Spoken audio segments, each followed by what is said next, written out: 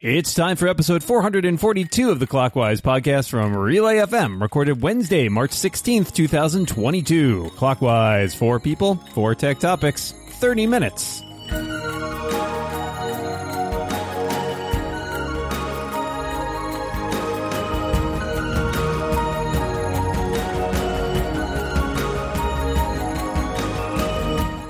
Welcome back to Clockwise, where you don't have to beware the Ides of March. I am one of your hosts, Micah Sargent, and I'm joined across the internet by my good pal, my dungeon buddy. It's Dan, the man, Morin. How you doing, Dan?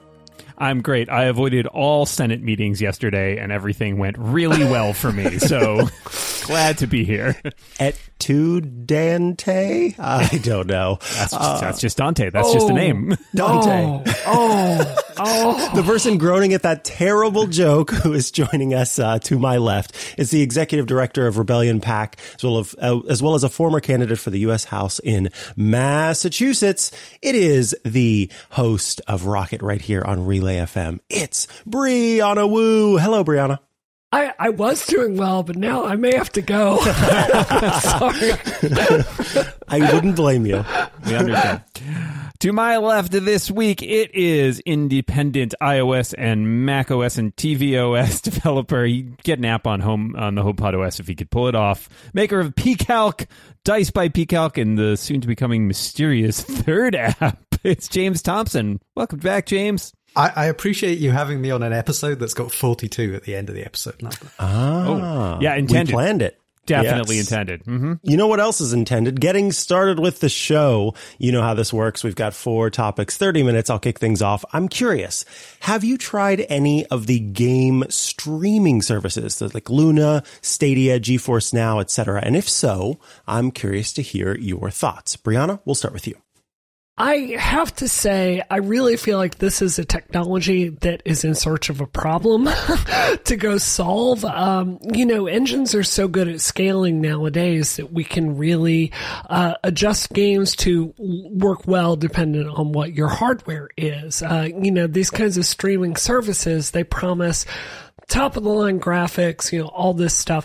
But at the end of the day, my experience with it, even in the very best circumstances, is there's always a ton of latency with it, which if you don't know, that's like you push a button and then you jump like a fraction of a second later, which it's very disorienting. For me as a speedrunner, I won't even play with a wireless controller because that latency is so unacceptable. So, they keep trying to push this with like PlayStation Now and Stadia, which was a huge bust for our industry. I'm very skeptical that it's ever going to catch on to a mainstream audience. At the same time, you have companies like Netflix that are just cannibalizing the AAA space in the game industry because they're making really big bets on gaming. So, it's reasonable to conclude streaming may be some part of that, so maybe they'll figure it out, but I wouldn't bet on it personally.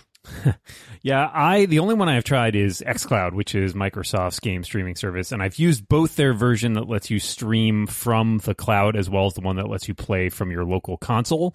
The latter one seems to be much better because it is not as much subject to the vagaries of network congestion, although, as Bree says, the latency is always an issue, especially if you're playing anything that has sort of like a high reaction component, like a first-person shooter or something. It is very hard to get over that latency. So I think what I like the most about this is the accessibility it offers to people who don't necessarily have the budget to get a game console, but might be able to sign up for like a month's worth of a streaming service to play a game that they really want to play. The question obviously being then, is the performance going to be what they want it to be? I think there's probably some technological ways they could find clever solutions to some of these latency problems, but it is definitely a lot trickier than, say, streaming a TV show that's just a linear video you're watching. So it might be better for some types of games rather than others. But I agree that with network latency kind of always being more of an issue than it is just looking directly at a console hooked up to your TV, I think there's definitely a certain class of games and gamers who will find this a total non-starter. James, what about you? I've briefly used GeForce Now, but like Dan, the one that I've used the most is the Xbox Cloud gaming stuff. I played a bunch of Mass Effect and Forza Horizon through it recently, and it worked an awful lot better than I was expecting it to, because I was expecting that kind of latency thing. And either I've just got old and I can't tell anymore, but it seemed pretty good. And also when games are getting past 100 gigabytes in size to download them, it's at the very least a great way to start trying something instantly to see if you actually like it before spending several hours downloading it. I do think it's ridiculous and feels downright anti-competitive that Apple doesn't allow these services to have their own native apps on the App Store, and so they have to run in the browser. I don't think they're any different to something like Netflix. It's a bit like if Apple made a TV, but you couldn't plug a PlayStation into it. Do they really think Apple Arcade's only chance of survival is to make it slightly harder to play Halo?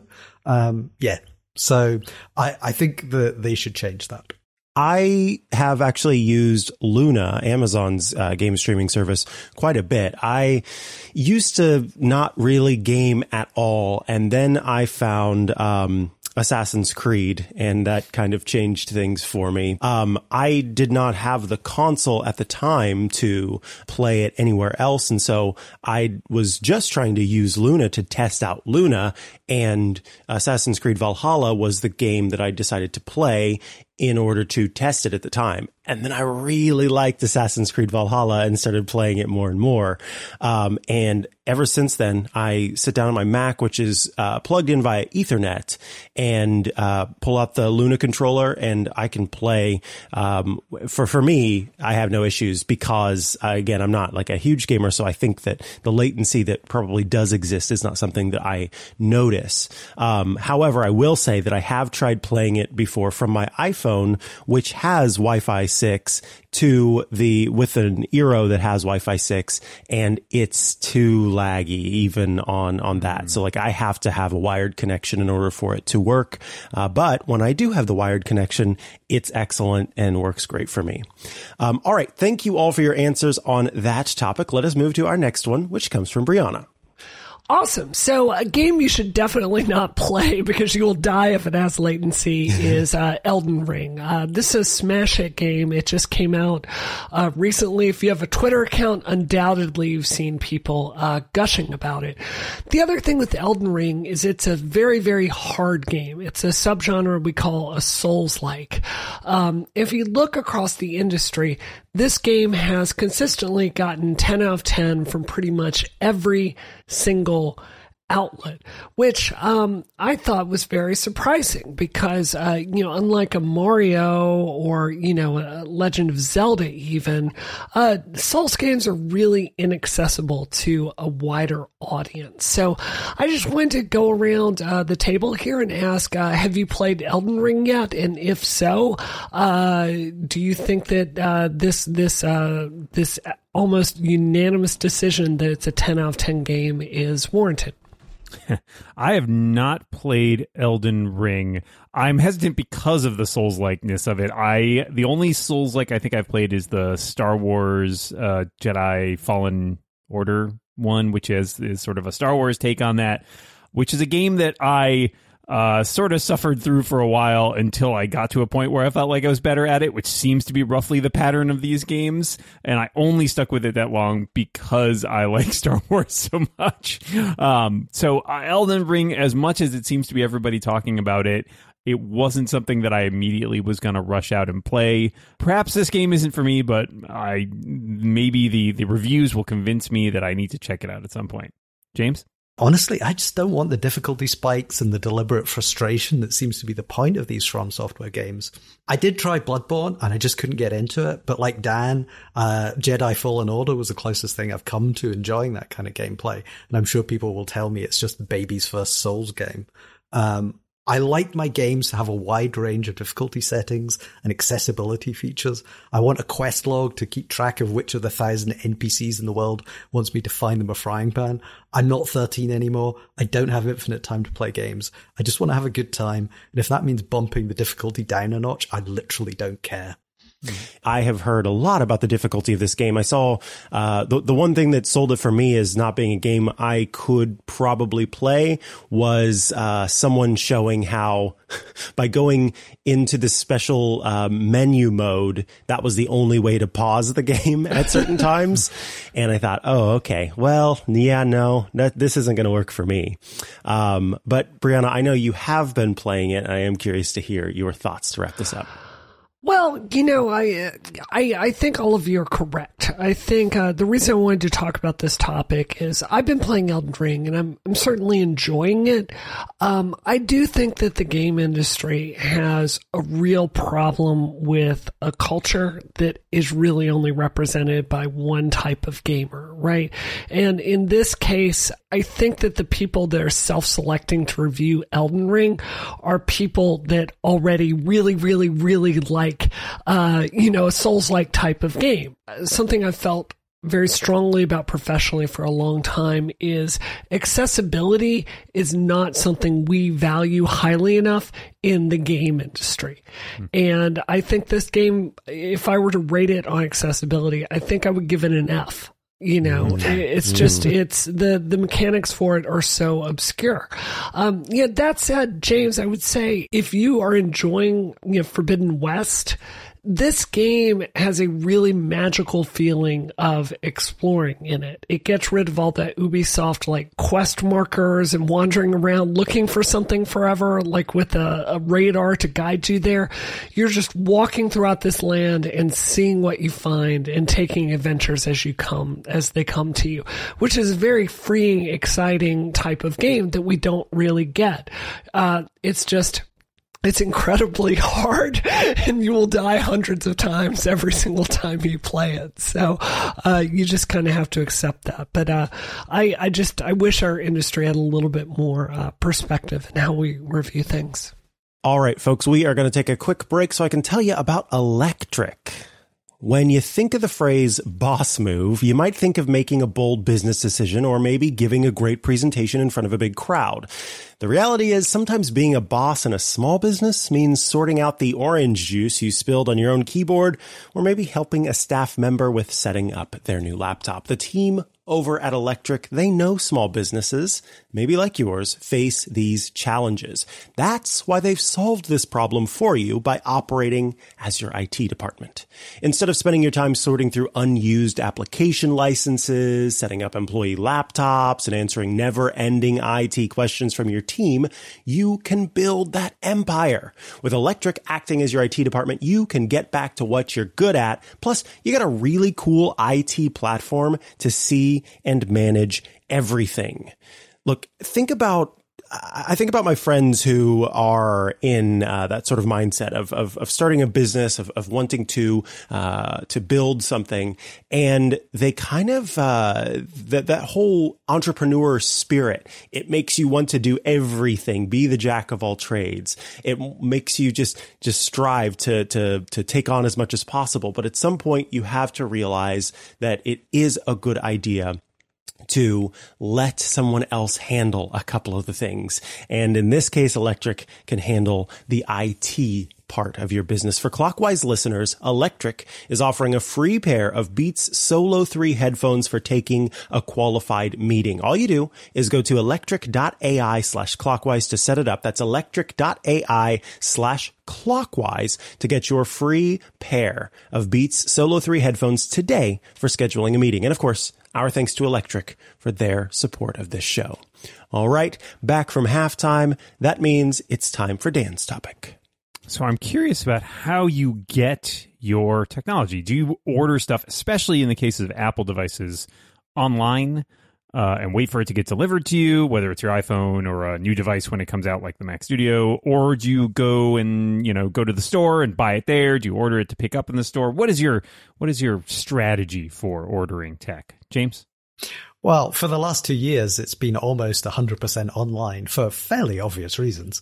But even before that, I had no real desire to queue up for a new phone or anything like that. I did it once. I stood in line for about 3 hours to get an iPhone 4S, and I will never, ever do it again. Because I work from home and I'm almost certainly in, or I can arrange to be, it makes a lot more sense to have stuff to come directly to me. Maybe it doesn't make environmental sense, but right now it certainly makes pandemic sense. I did return stuff to a physical store last year because it was the quickest way to get new things. But even with the AirPod Pro replacement program, I did that by mail. I think it's going to take me a while to get back to wanting to slowly browse stores for pleasure. And honestly, I do wonder if that is never going to happen. I've got the mindset of if I have to go in, it's much more targeted, get in, get out. Yeah, I definitely order pretty much everything online. There's less anxiety for me with that than sort of having to orchestrate going to a place and picking it up and figuring out all of the different things that you need to do and what, you got to bring to show you and all of that kind of stuff, rather than just sort of going about my day. I'm privileged enough to be in wherever it is I'm having it delivered, to be able to keep an ear or an eye out to have that ready for pickup. But Brianna, what are your thoughts on this? I am also part of the problem. I have everything delivered. Part of it is COVID, right? The other, I suppose, is privilege. I do have to say, though, I think part of it with Apple, if we're being really honest, I have long been of the opinion that Apple design has kind of stagnated a little bit.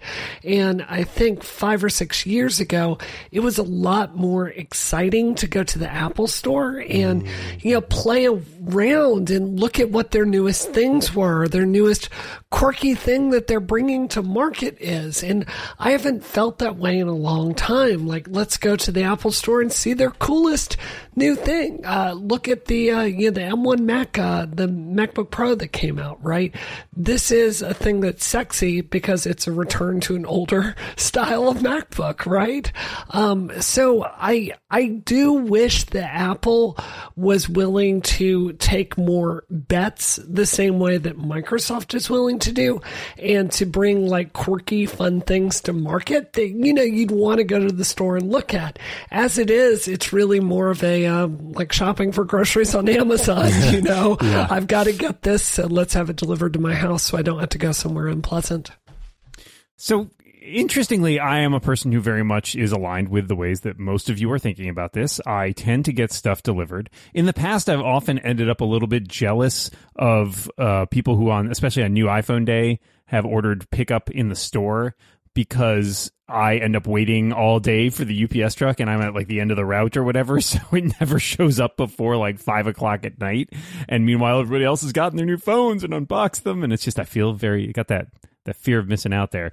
Now, the reason I asked about this, and I guess we'll touch upon this in James's topic next, I ordered a new iPad Pro after the Apple event last week.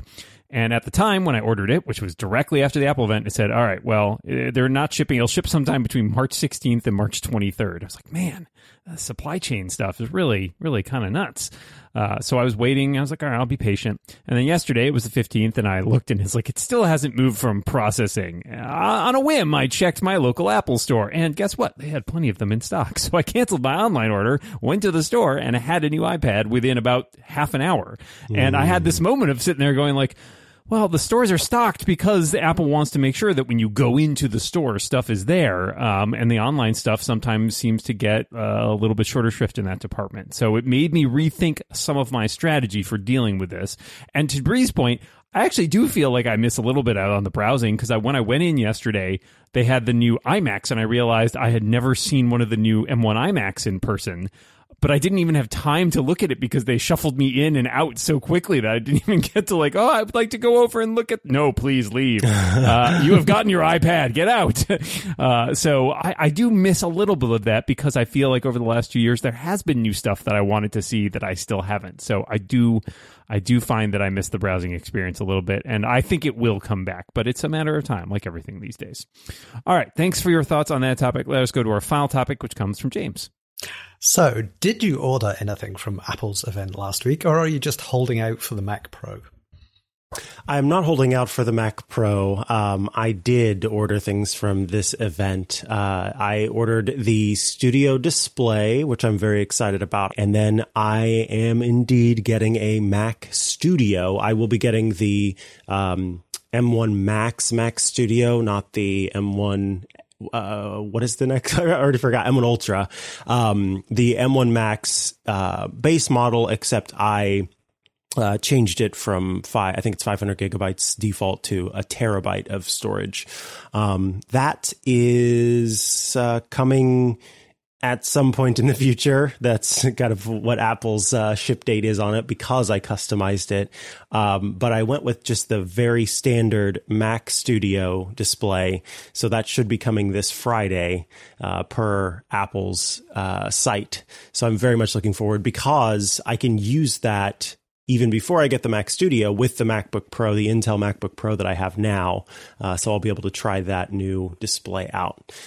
So very excited about both of those, especially because right now I'm rocking some very old Dell monitors as my external displays with my MacBook Pro. So it'll be interesting to have that Retina display in a big format. Brianna, what about you? I've been one of these people who's been waiting for the Studio display for a really long time.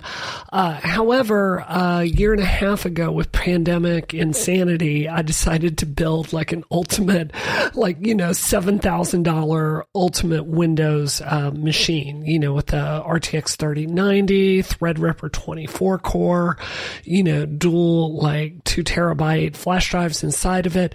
So it really is an ultimate machine. And one of the things I got then was the biggest, best monitor that I could get, which is a Dell 32-inch display.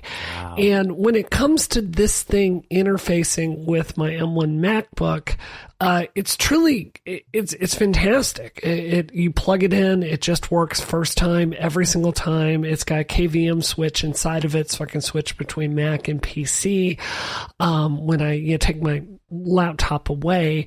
And I just could not justify it, even with, my Apple fan buy too much stuff logic and ability to justify things. I just couldn't justify spending, $1,600 with tax on something that would be smaller and wouldn't do anything differently.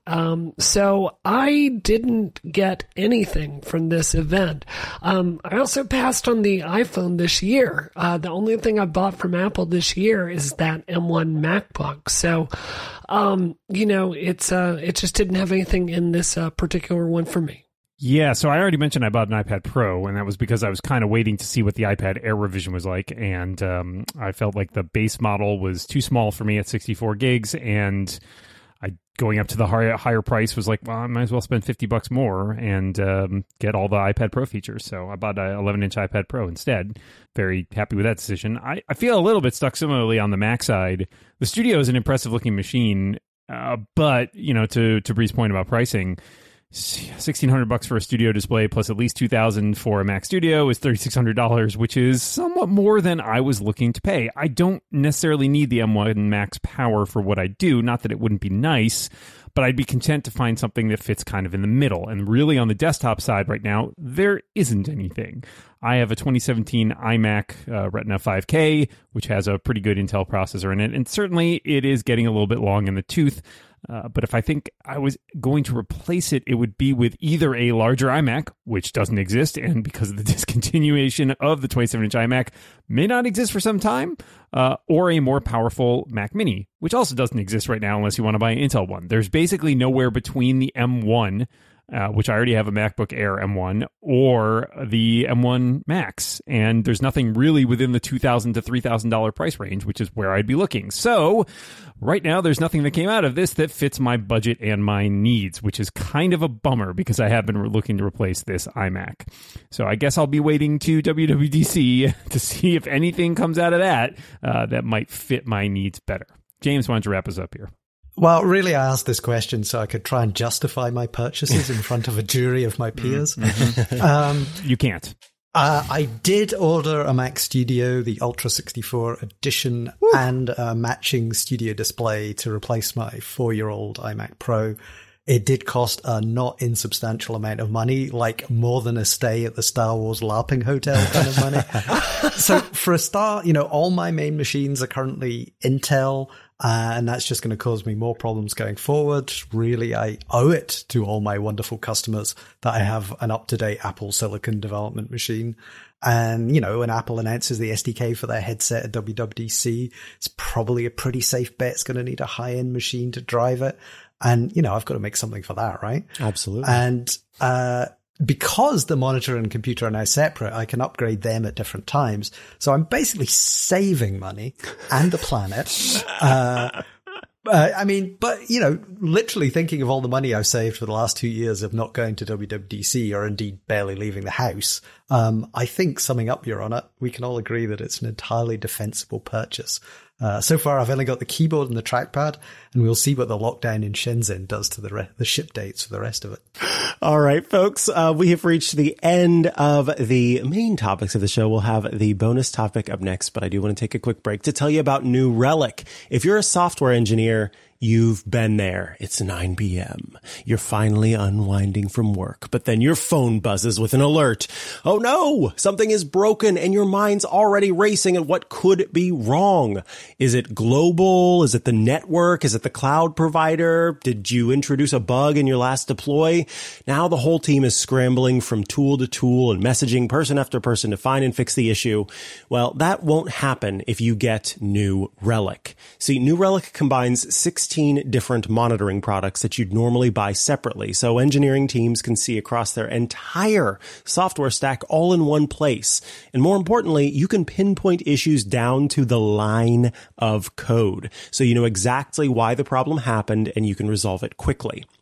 That is why the dev and ops team at DoorDash, at GitHub, at Epic Games, and more than 14,000 other companies use New Relic to debug and improve their software. Whether you run a cloud-native startup or a Fortune 500 company, it takes just 5 minutes to set up New Relic in your environment. That next 9 p.m. call, it's just waiting to happen. So get New Relic before it does.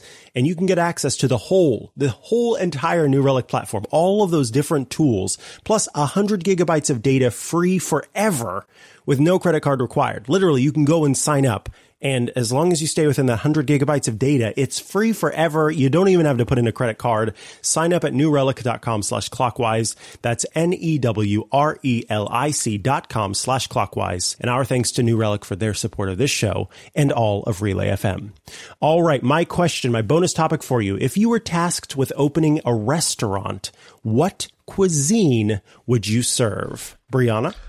Oh, man, I think it would have to be Chinese food. One of the things, being married to Frank, my husband, he's Chinese, is it's really hard to get authentic Chinese food. Everything you buy, out at restaurants, it tends to be the American, version of that has a lot more sugar in it. And one of the things, especially over the pandemic, is I've learned to cook a lot more, is kind of mastering those recipes is really rewarding.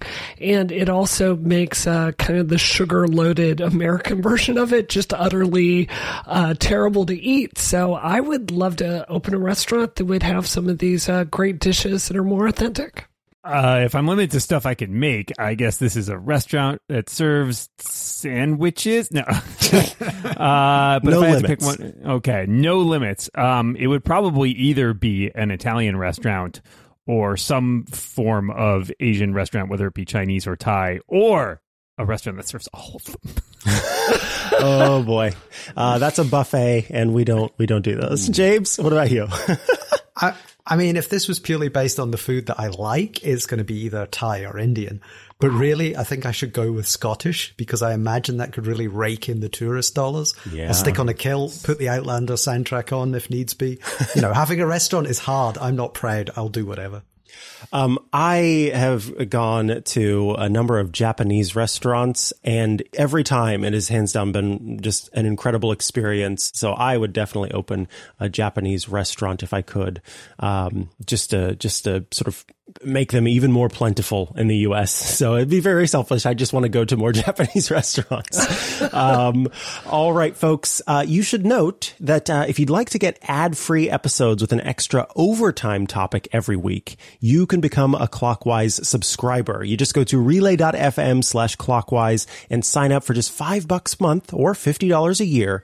And you will, of course, help support the show, but also get this extra overtime topic. And this week's topic, we're going to discuss Apple's new universal control feature. Alrighty, folks, with that, we have reached the end of this episode of Clockwise. All that is left is to thank our incredible guests. Brianna Wu, thank you for being here with us today. Thanks for having me. And James Thompson, thank you so much for being here. Thank you. I'll see you on episode 542. But Mike and I will be back next week. Until then, however, we remind everybody listening out there, watch what you say. And keep watching the clock. Bye, everybody.